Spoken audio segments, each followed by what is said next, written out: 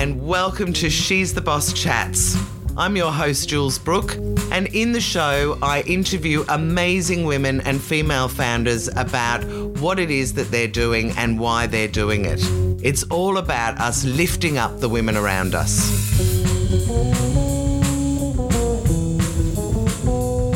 Janine Howard, I am beside myself to be doing this interview with you because I've known you for ages and you're friggin' amazing, and I can't wait to hear your whole story and be able to share it with everyone. So let's start off with telling everybody what it is you do. Hello, Jules. And we actually had the pleasure of seeing each other in person recently. And so for the first time in ages. So doing this technically is also fun, always fun. So good to have me here. I would love to share a little bit, I guess, not necessarily the normal bio that people would give. Great. My journey in business is that I had a long time doing magazines and being a magazine publisher and editor. And I realized at one stage that doing the business the old way, like everyone tells you how to do it and that it's scalable and make more money and all of the things, is the exact opposite of what's actually true for me. And so over the last 8 years, I have, I guess, been in a process of unbusinessing the way I do business. And that is what I teach now. I teach women how to unbusiness their business. And obviously there's a little bit more to that, but that's in a nutshell. No, but so intriguing. So my next question is always why? Why did you set it up? But why don't you just explain a little bit more about what you're doing and why you set it up? And then I'm going to get you to tell us the whole story from, when you were in high school till now. So what I am doing, I'm a feminine business coach. So I teach women how to do business in a way that is akin to how a woman, how she physically, spiritually, emotionally feels connected to running a business. And so what happens is that when I teach my clients how to do this from a more feminine aspect, which I often say is 90% of your business is the feminine way, which is the energetics of your business, and 10% is the masculine, which really holds the feminine flow. So you're able to, your systems, your structures and planning, all of that actually allows you to sit in that beautiful feminine space. So generally women work with me often after they've been in business for a few years. So like me, they came to a point where they're like, oh, it's just not feeling good anymore. It's feeling heavy, or it's feeling hustle, or it's just not feeling flowy anymore. Yep. Or perhaps a life circumstance changes that doing it the old way doesn't feel good anymore. And so I help them unlock what I would call is their soul essence, like what is really true for them, what really wants to be birthed through you and out to the world, and in a way that just feels really effortless and easeful for you. So it's pretty magical. I love this. It is magical, but I just also want to say, having met a woman, I think it was about a year ago, who said to me that using her feminine energy in business, and she was like, let me tell you a secret, Jules. And I was like, oh, here we go. And she was going, if I want the guys to pay attention to me in the boardroom, I just drop something on the floor and then I lean down to get it and I show everyone my boobs. And then by the time I come up, I've got all their attention. Now, I just want to say it's not like that, is it? Because I know you are not that kind of a woman, but I just, it's not about exploiting your feminine wiles in order to get your own way in a very inauthentic way. It's much more down to earth than that, which is why I love you so much. Yes. And, Jules, you know me very well. Everything about me is down to earth, but also a paradox is, the other end. We do like our champagne and all things luxury. And so, no, and I guess too, like that's an old perception of what it means to be feminine. Now, if I put on a beautiful dress, or if I'm, flash my cleavage and, have the men drool over me, it's really actually about using your intuition that has been there all along. And the way that I explain this is often, if you think about being a mother, so those of the listeners here that have had children, you have an innate sense of what's happening with your child, like that mother's intuition, there's just a knowing. Yep. When you apply that same innate wisdom into your business, what starts happening is that you actually start planning, start marketing, start like even strategizing the way you do business from a very deeply intuitive space, like a breadcrumb, little breadcrumb, one step here, one step here. And the way that that then builds becomes far more energetic and far more magnetizing than doing it the old way, which we'll talk about too. So it's nothing really to do with what you wear, although it can be. It's nothing to do with men, women as well. It's, you know, the masculine, feminine is a real energetic. We all hold that energy. However, the challenge has been that for women, we have been put into a system and a society of running our businesses that's patriarchal, and it doesn't fit with us. It doesn't fit with our bodies. We've, you know, or most of us at our age have got burnout, adrenal fatigue, you know, chronic fatigue, like health ailments. So it's proven it doesn't work. So there is a new way of doing it. Well, I absolutely love this. And I mean, the best way that I can understand it is what's happened to me in She's the Boss. I've just finished doing a podcast interview 5 minutes ago where I went, handle your own PR is my other business. It has been a grind from day one to explain it, to run it in a certain way, blah, blah, blah. And I've obviously worked with lots of blokes. She's the Boss has come along and it's almost like it's just flowing through me. You know, it's like the universe has just said, you're a vessel, off you go, and this is just going to happen. And I love that description that you've done. So, okay, so next question, and I am really interested to know if there was a light bulb moment. Did something happen in your business career where you suddenly thought, I've got to do this. I'm just going to start shifting the whole sort of, you know, dialogue? Absolutely. For me, so picture this. So I've got a magazine company. I've got the gorgeous office. I've got the team. I've got the money, the revenue, the fabulous darling life. And then I get pregnant with my first child. And instantly it became really apparent that even just birthing a baby and running this magazine publishing empire was not going to mix, right? The lifestyle that I had to date was just not going to translate into birthing a healthy baby. Yeah. So I started pulling it back a little bit from my business. And when I finally had my child, I was a full, you know, corporate fashion magazine and all of that. I actually ended up having a home birth, like a drug-free, completely like hippie, you know, channeling goddesses, home birth. Beautiful. Crazy. Like the opposite of who I thought I was. And so once that baby was in my world, I simply could not go back to the way that I was working before. I just wasn't available in any way, shape or form. Right. And so for me, I made a decision to sell that business. I made a decision of who would buy my business from me. And they did. And from there, I have consciously, so my son is now 9 years old. So about 8 years ago, this happened that I sold my business.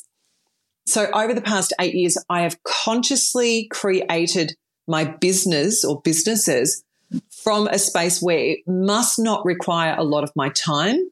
It must fulfill me. It must bring me joy. It must be transformational for my clients, and it must give me ultimate freedom.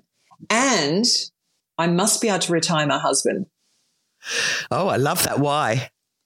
So I chose, and we chose together, that I didn't want to be a solo parent. Now, often what happens with women, they end up being the solo parent. You know, husband goes off and has a full-time job, and which, to be honest, we all know that's sometimes easier, right, than running a business and having kids. I remember going back to work after the baby's born and you go, oh, my God, going to the toilet without having people open the door and sit on my knee or my feet, being able to eat lunch, the excitement of having half an hour off to eat lunch. It was right, very different. So we consciously decided that he wouldn't have to work so that he could be available to co-parent with me. Yep. 50-50. And he also got to have his passion. So his passion is acting and singing. So by selling the magazine, we then moved from Sunshine Coast to Melbourne. I'd grown up in Melbourne, and that's when obviously we connected back in those days, that he was off doing his acting thing. I was able to run my coaching business. Yeah. I did also have another magazine at that time. However, it was a Little quarterly. Little One Baby, yeah. So it was a quarterly publication, so a little bit less time and effort from me. It was great, was so profitable. And, yeah, so since then, it's literally been one step after the other of trying something on for size in business, then realizing, ooh, that's actually still feeling a bit heavy. Okay, move it off, to the point where I come to today and people go, how much do you work? And I'm like, I don't even know. I don't think it's much. Great. No, that's right answer.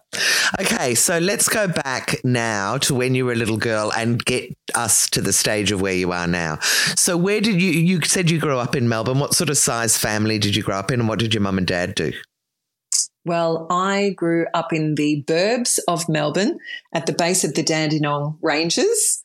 Okay. In a little town called Montrose.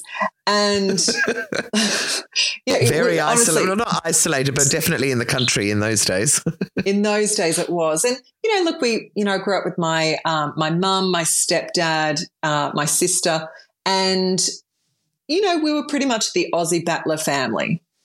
Right. Okay. But as a kid, we rode our bikes around the streets and played on the oval and went up to the park and had that real, naive, idyllic childhood, but just knowing that money was really short. It was constant, that money's short, all the things. So, there so was did both your parents work? Yes. In fact, I think my mum was doing 3 jobs at one time. She was working at the Peters Ice Cream Factory. So that was actually kind of cool because we got lots of free ice cream. Cool, excuse the pun, but yeah. Yeah, but remember in those days, and for those of you who were kids or adults in those days, interest rates were about 18%. Which no one can believe now, of course. Now they're going up to 3%, but yeah. Yeah. And so anyway, times were tough and all of the things. Struggle. And then my mum broke up with my stepdad. So she'd already divorced my actual dad when we were 18 months old. My sister and I are quite close in age. And then going through another separation was really quite disruptive, obviously. But their relationship was very volatile and there was a lot of shouting in our house and a lot of alcohol and all of the things back in those days. And so mum then turned into a single mum. Right. So mum literally was having to do 3 jobs all on her own and pay the mortgage all on her own and raise 2 small girls all on her own. And I guess I was modeled that women can do anything. Yep. Women are independent and they don't need men. I was modeled all men are bastards. I was modeled look after yourself, girl. You've got no one. Yep. Et cetera, et cetera. Right, very independent. So then as I grew older, I grew more and more independent. Well, I was going to say, let's go to school next. So did you enjoy school? Were you good at school? What do you think, Jules? I reckon you were very good at school. I imagine that you were, but I don't know because there's a very naughty streak that goes through you. Don't tell them. So yes, I was rebellious. AB student, teacher's pet, loved school. I was very studious. I was always the one who put up my hand and the answer is blah, blah, blah. Yes. So I was really good girl. But it was really interesting that, yes, I did have this rebellious streak through me and my teachers were okay with it. I remember back in school, no one was allowed to smoke. Like, it's just, you're not allowed to smoke. However, I got accepted. The teachers would go, okay, I'm just going to do a toilet check in 15 minutes. So you might want to go now and have your cigarette. Stop it. They did not. They did too. Oh, because they didn't want to catch the bright girl. So what happened when you finished school? Did you think, was there a sort of a natural move to uni or did you go straight into work or what did you want to do? Yeah, I went straight to uni. And I think at that age, I still wasn't sure what I wanted to do, but I knew it was something either, I remember it was 3 choices. 1, be a nurse. 2, Right. become a teacher. Or 3, become a secretary. Right. Which one did you choose? I chose a teacher. Yes, that's the one I always wanted to be as well. I wanted to write on blackboards. That was my thing. Right. And I also learned how to write on whiteboards. So whiteboards had just come in. It was very, very new and fancy. So actually I did 4 years of a Bachelor of Secondary Teaching. So I wanted to be a high school teacher. Okay. Because I thought all of the students would be like me, that they'd put up their hand and they'd say, and the answer is. And then I started teaching in schools during, 3rd and 4th year. You actually get a lot of in-school experience. And I was like, oh, my God, hang on, what's going on? You didn't do your homework? I don't understand. Stop talking. What's going on? Like none of them wanted to be there. Right. Right. So how long did you last at that for? Yeah. And really by 4th year of doing my degree, I was like, I'm just not available to do this job that I thought was going to be all, I'm shaping the next leaders of the future and them not giving a hoot. And so once I finished university, I decided to become a tour guide. Of course you did, because that is actually a really logical next step. Right. You wanted to travel, I guess, though. Was that sort of a lot of the motivation? Potentially. So for me in fact, I don't even think my brain thought about traveling because I've been so insular living in the small life that I had. Yeah. For me, it was more about because I was a biology teacher. Right. So instead of teaching in schools where it's really boring, I thought, well, if I actually go and teach out in nature, it's really fun. And to be honest, Jules, it completely worked. So I did a lot of holiday programs down at the Phillip Island Penguin Parade. Oh, yes. The Koala Conservation Park and all of these things down in Victoria. So it was super fun, super fun. Yeah. Didn't pay much money, but it was super fun. So I was like, yeah, this is good. However, I really needed like a proper full-time job. And so I gave myself 1 year, just 1 year after university. And if I didn't land the dream job, I was moving to Queensland. Right. Ironically, you're there. So I'm guessing Maybe. It worked. So what did happen after a year?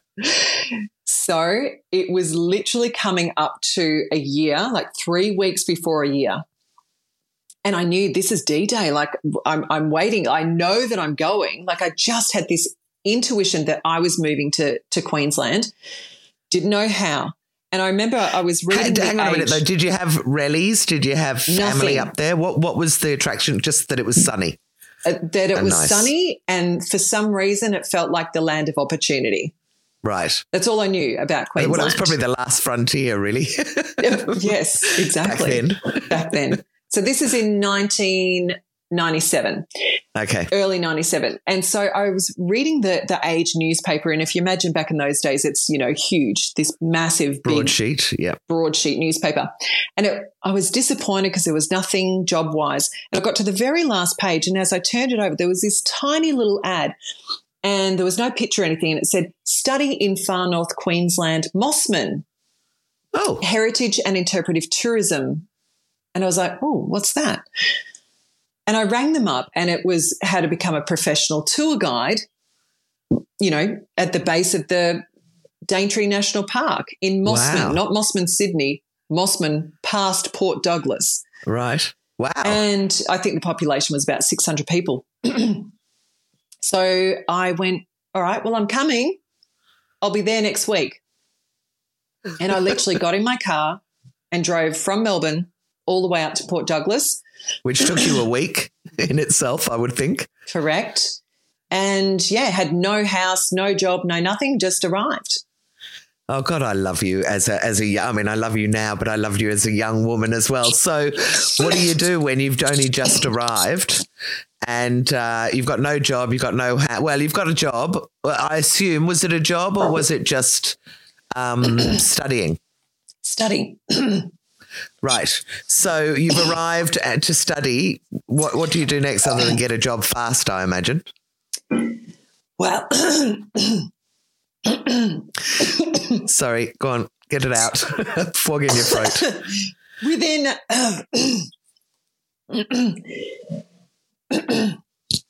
perhaps I'm not ready to tell my story. No, it's okay. I've marked it. If you want to have a little cough now, I'll ask you the question in a minute. All right, I was trying to put on mute. It's all right. I've marked it, so he'll cut it out anyway. Wait till you're ready, and then I will ask you again. Ask again. Okay, hang on. So what do you do when you've arrived somewhere as a young woman to do a course and you have nothing other than your car? I literally walked into a tourist information shop. So I arrived in town, walked into a tourist information shop, and I said to her, "Hello, I've arrived." She's like, "Arrived where? What do you mean? What are you talking about?"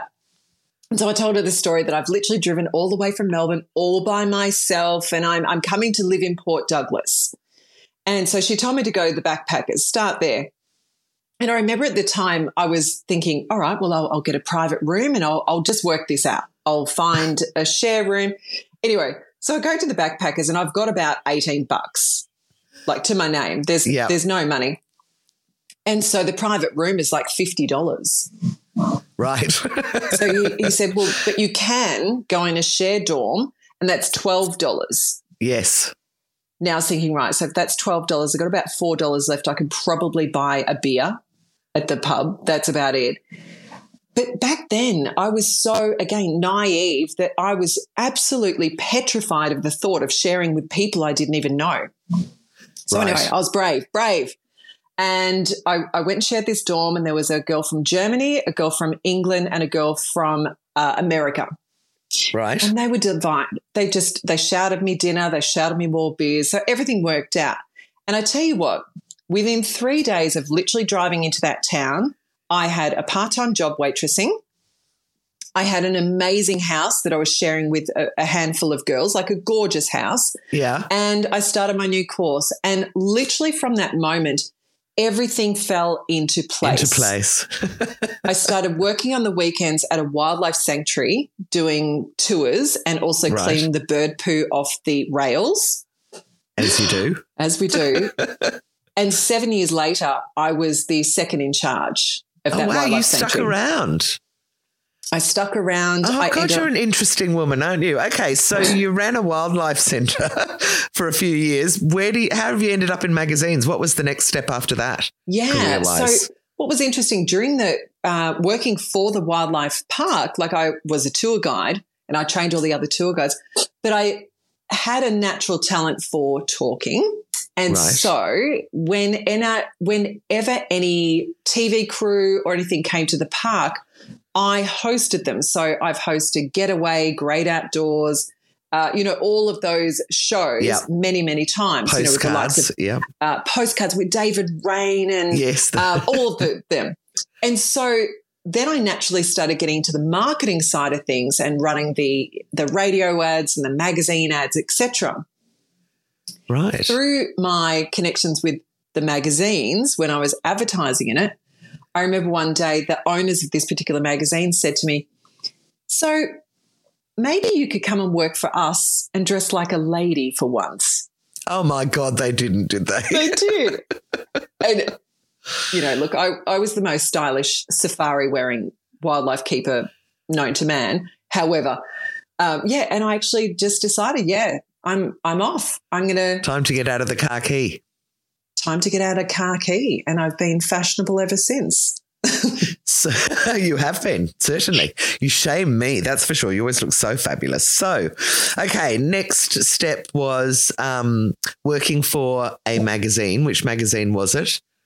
I worked for a magazine called City Life magazine in Cairns. So that was the big smoke to Port Douglas. And loved it. So I started as an ad rep, and again, I ended up running the show, kind of the thing that I apparently do. And so we ended up management developing material.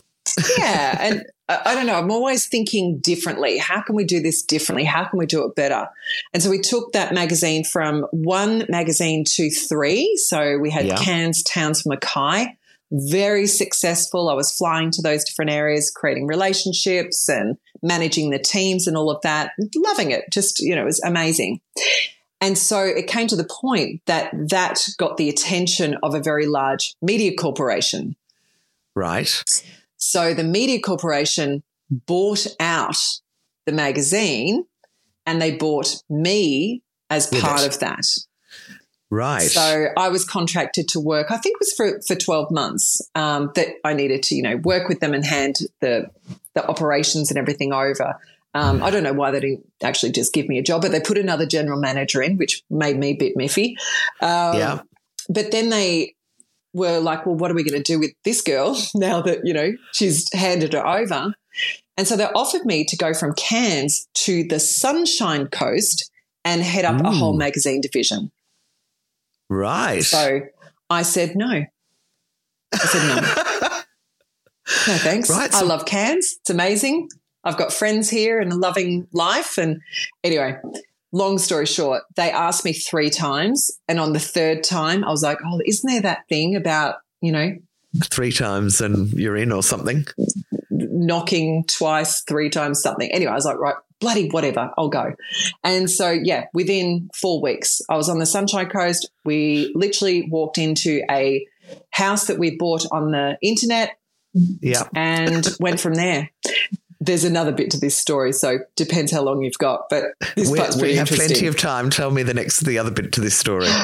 So arrive on the Sunshine Coast in my new job.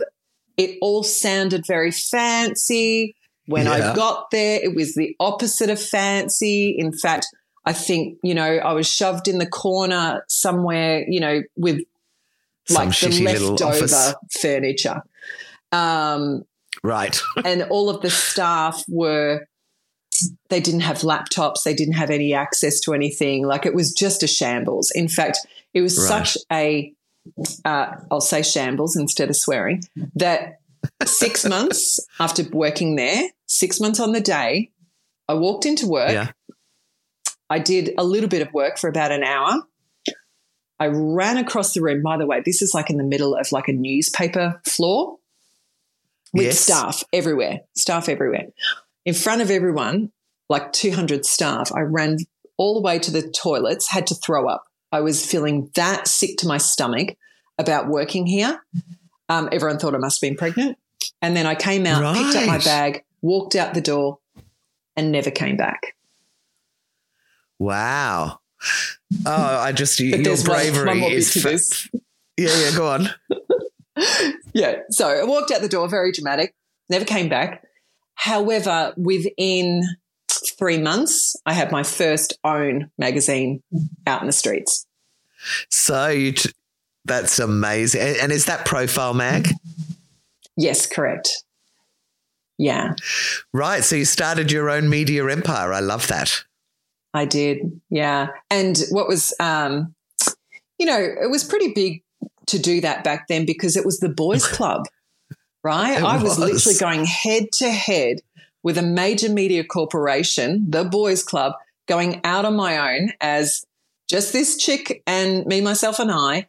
And I remember my general manager, he saw me the day that I was handing my magazines out on my first issue. And he said to me, I bet you won't make it to 3 issues. And I said, stop. Watch me. He didn't know how much you love a challenge. He didn't know. And I tell you what, that magazine actually lasted 11 years. Wow. Amazing. And no doubt you have loads of stories of trying to run a media empire because of what sort of happened subsequent to that. I mean, just the period.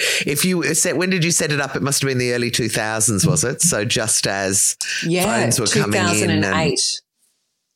Oh, GFC, happened. yeah, great. Yeah. I mean, that's when I started Handle Your Own PR as well. It's amazing how for some people it's a disaster and for others we go, right, what else are we going to start thinking of to get through it? So you did that for 11 years and very successfully. I knew the magazine when I had Handle Your Own PR. Why did you decide to leave it and what did you decide to do next? Yeah, well, there's a little hiccup in that story because I actually sold the magazine So if you remember my story earlier, I sold the magazine, and that was at about 5.5 years in. Yeah. Sold it, moved to Melbourne, did all the things. When I moved back to the Sunshine Coast, I actually started consulting back to the people that I'd sold the magazine to. Right? So full circle. It came back and I was consulting to them. And there ended up coming, we used to meet, every week and talking about sales strategies and all these kind of things. And I went to a meeting with the owners one day and I thought, gee, the energy's changed. Something's going on here. And they literally said, do you know what? We've had enough. Can you take it back? So I actually bought it back off them. So it went full circle. Wow. Oh, my God. I love that. So full circle, and I hope you bought it. You bought it for a song, I hope, compared to what you sold it for. We're not allowed to talk about that. But, yes, let's just go with that. I won't ask the question. Okay, so that was only 5 or 6 years ago. Yeah. That was in February 2019. Now, when I got that magazine back, and, all respect, but it was a wobbly mess. Like there was, the overheads were out of control. There was way too many staff.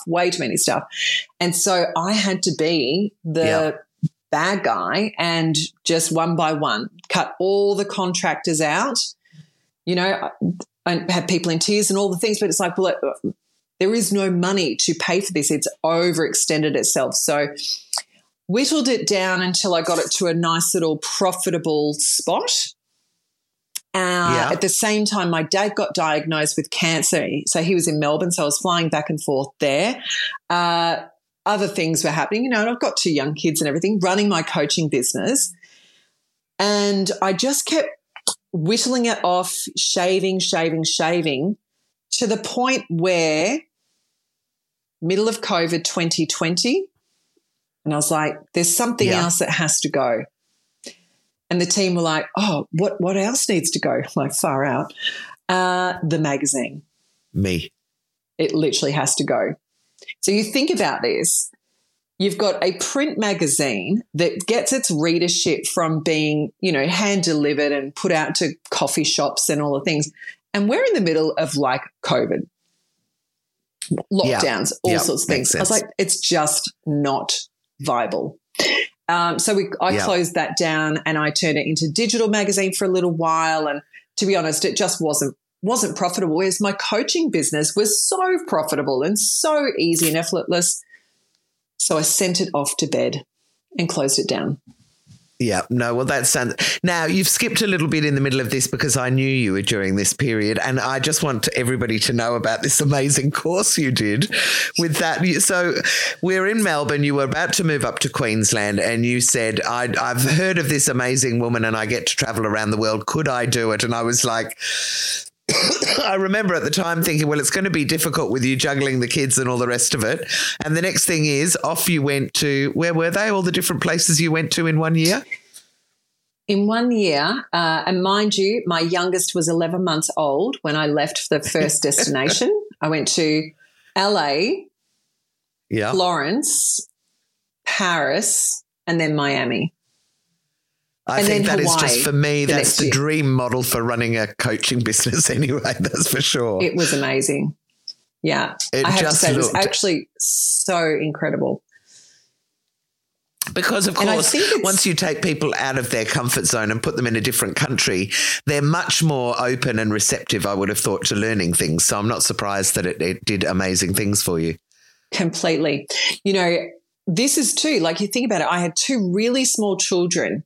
I was running my own business. My husband didn't have a job. So like he's an actor, which means you have sporadic income and sometimes a job and sometimes not. And so from all intents and purposes, you probably go, oh, that's not a safe bet to go and spend. Like there's a lot of money investing and then I've got to pay flights and accommodation, all the things, right? But for me, I was so excited by it.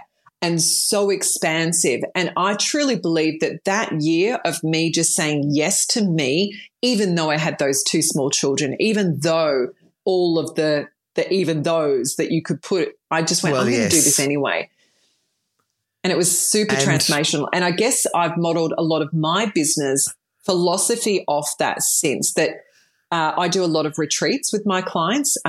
We were going to Bali a lot. I've taken them in Australia as well. Yeah. That what you said before, Jules, is when you take someone out of their comfort zone, put them into an unfamiliar environment, they're really open to transformation because they actually drop the identity of who they think they are. Yeah. And then they find out who they truly are. I love that. I love that. Oh, my God, you're so amazing.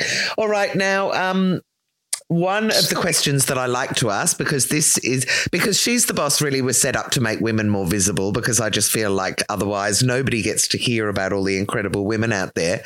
But one of the questions I like to ask is, have there been any women that have helped you in your career that maybe you could do them a little shout out or tell us how women have helped you?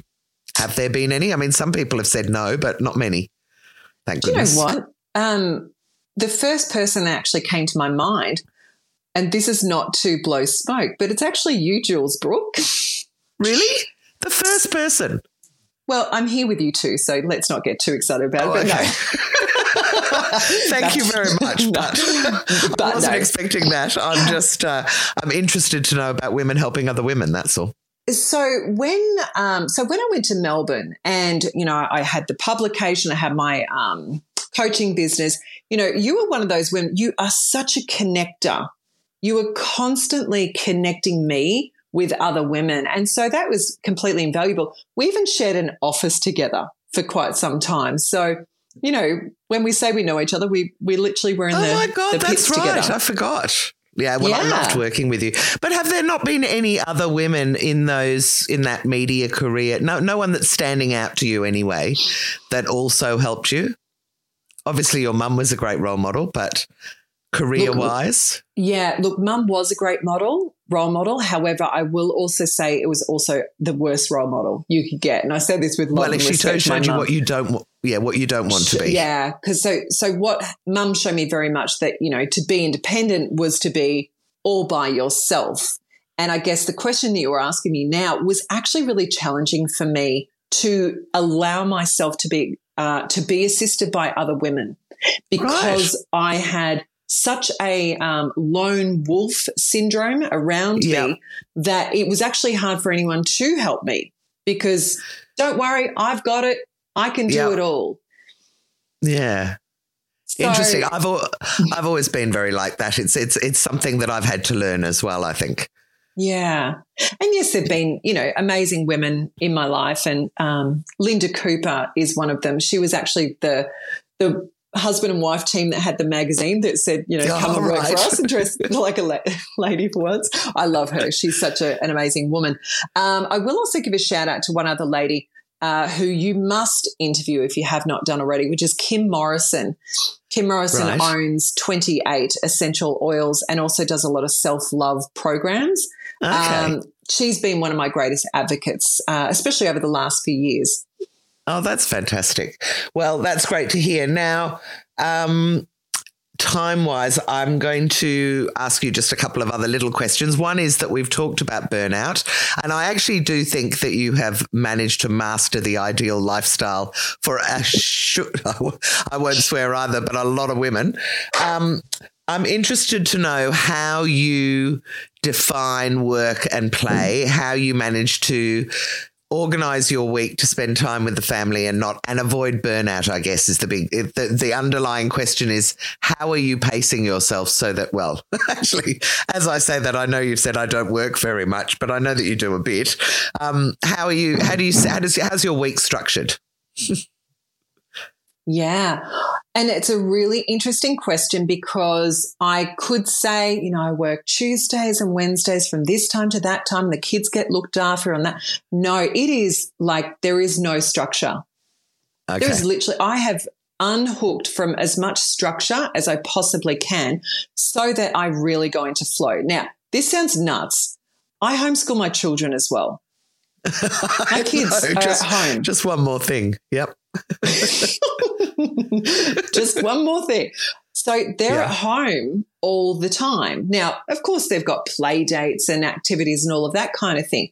So I don't work much. I homeschool the kids. I have a multiple six-figure business. I love what I do. I'm brilliant at what I do in terms of coaching women and showing them what's possible. And so how did I do that? Is I actually reverse engineered. So I consciously decided, what is the ultimate lifestyle that I want to live? What sort of money do I need to live that ultimate lifestyle? What are my values in that? Like, what sort of parent do I want to be? Do I want to send my kids to school, or do I want to have them at home?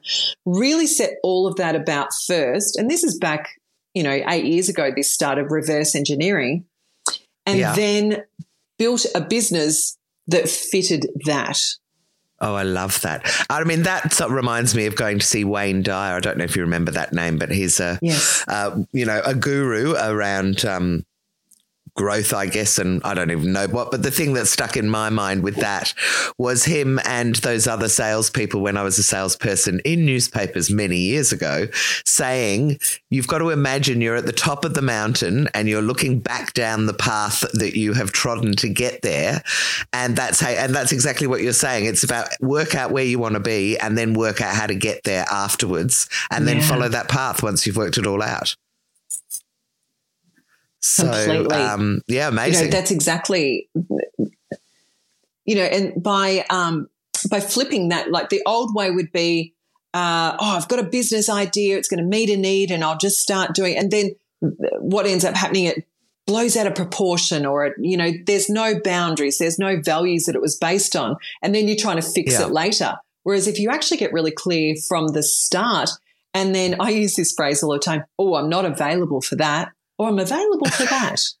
So when you work out what you're not available for and what you are available for, it becomes very clear to say yes or no. Yeah. No, you're a very, very clever woman, Janine Howard, that's for sure. Okay, I've got a great question that a journalist asked me to ask people a long time ago, and I've asked everyone so far on the podcast because it's just clever. Is there a quirky fact that most people don't know about you that you'd be up for sharing? Oh, my God, there so is, Jules. What is it? So when I lived in Port Douglas many years ago, I joined a team of performers, and I was in a children's entertainment band called the Spunky Jelly Babies. That is a great quirky fact, the Spunky Jelly Babies. Spunky Jelly Babies. Very cool name. It's one toured. of those names that doesn't travel very well, though. Whenever we talk about spunks in England, they didn't quite get it the same way. No, so there was a few little nuances, but we did quite well. We had our own merchandise. We did a shopping centre tour from all the way the east coast of Australia, shows at 11 and 1 each day. Wow, Janine. It was kind of like a girl version of the Wiggles. Yeah, amazing. It was super fun. Oh, you are so incredible. So, Janine, I could keep talking to you for hours and hours and hours, but we've got a bit of a time restraint. So if people want to work with you, if they love the sound of you, which of course they will, what would be the best way for people to find out more about you and to get in touch? Simply go to my website. So JanineHoward.com, and it's Janine with a G. Genine, Howard.com. G9. Okay, so JanineHoward.com, and social media wise, what are your faves? Where can we find you? Yeah, Facebook at the moment is still my fave. So find me under Janine Howard, same thing. And I've got a Facebook group called Fempire. So if you just search up FEMM. Pire, Pire. That's where I do a lot of free trainings and free downloads, and really about this feminine way of working in your business. Oh, I just love it. Well, thank you so much, Janine. And hopefully people will get to see you at some of our events as you're a She's the Boss member now, and I'm delighted to have you in the group. I'm so wonderful to be part of this community that you have created, Jules. And I love what you said earlier, that this has just flowed and it feels like it's wanting to go through you. And that's so true. I believe that you're in your absolute genius zone. Oh, thank you. Well, I think you are too. So I can't wait to see what you get up to next. But thank you so much. Thanks so much, Jules. I hope you've enjoyed this episode of She's the Boss Chats. For more information and to find out about our other initiatives, including our weekly lunch for female founders and our TV show, go to shestheboss.com.au.